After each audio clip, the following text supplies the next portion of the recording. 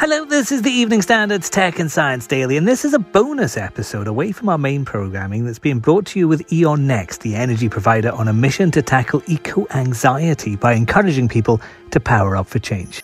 Now, if you're here, you've probably listened to our episode with Dr. Patrick Kennedy-Williams and Dr. Matt Winning, and you'll be looking for that audio toolkit we talked about for when eco-anxiety or anxiety at large starts to mount. If you've not heard that yet, go have a listen to it. It explains a lot. But to put it simply, E.ON Next has created a range of resources for when you need to reduce stress, address anxiety and improve your well-being, including guided meditations and breathwork tutorials. What you're about to hear now, though, is what's called a green noise soundscape. Green noise is made up of low frequencies that promote a sense of calm and relaxation. It's very popular on social media, with people saying it helps block the world around them or help them drift off to sleep.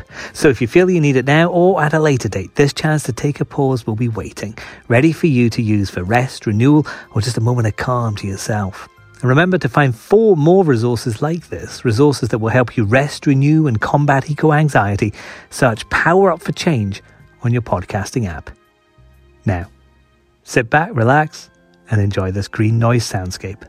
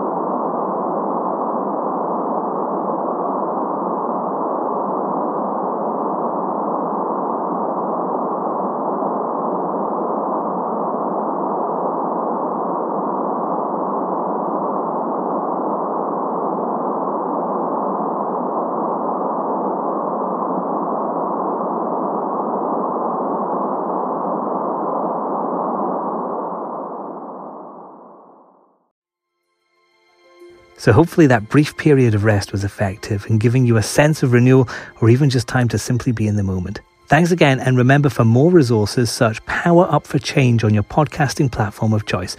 And by the way, now you're all powered up and ready to tackle eco-anxiety, maybe you might feel like taking action. So just search hashtag Power Up for Change or visit eonnext.com/eco-anxiety for more information.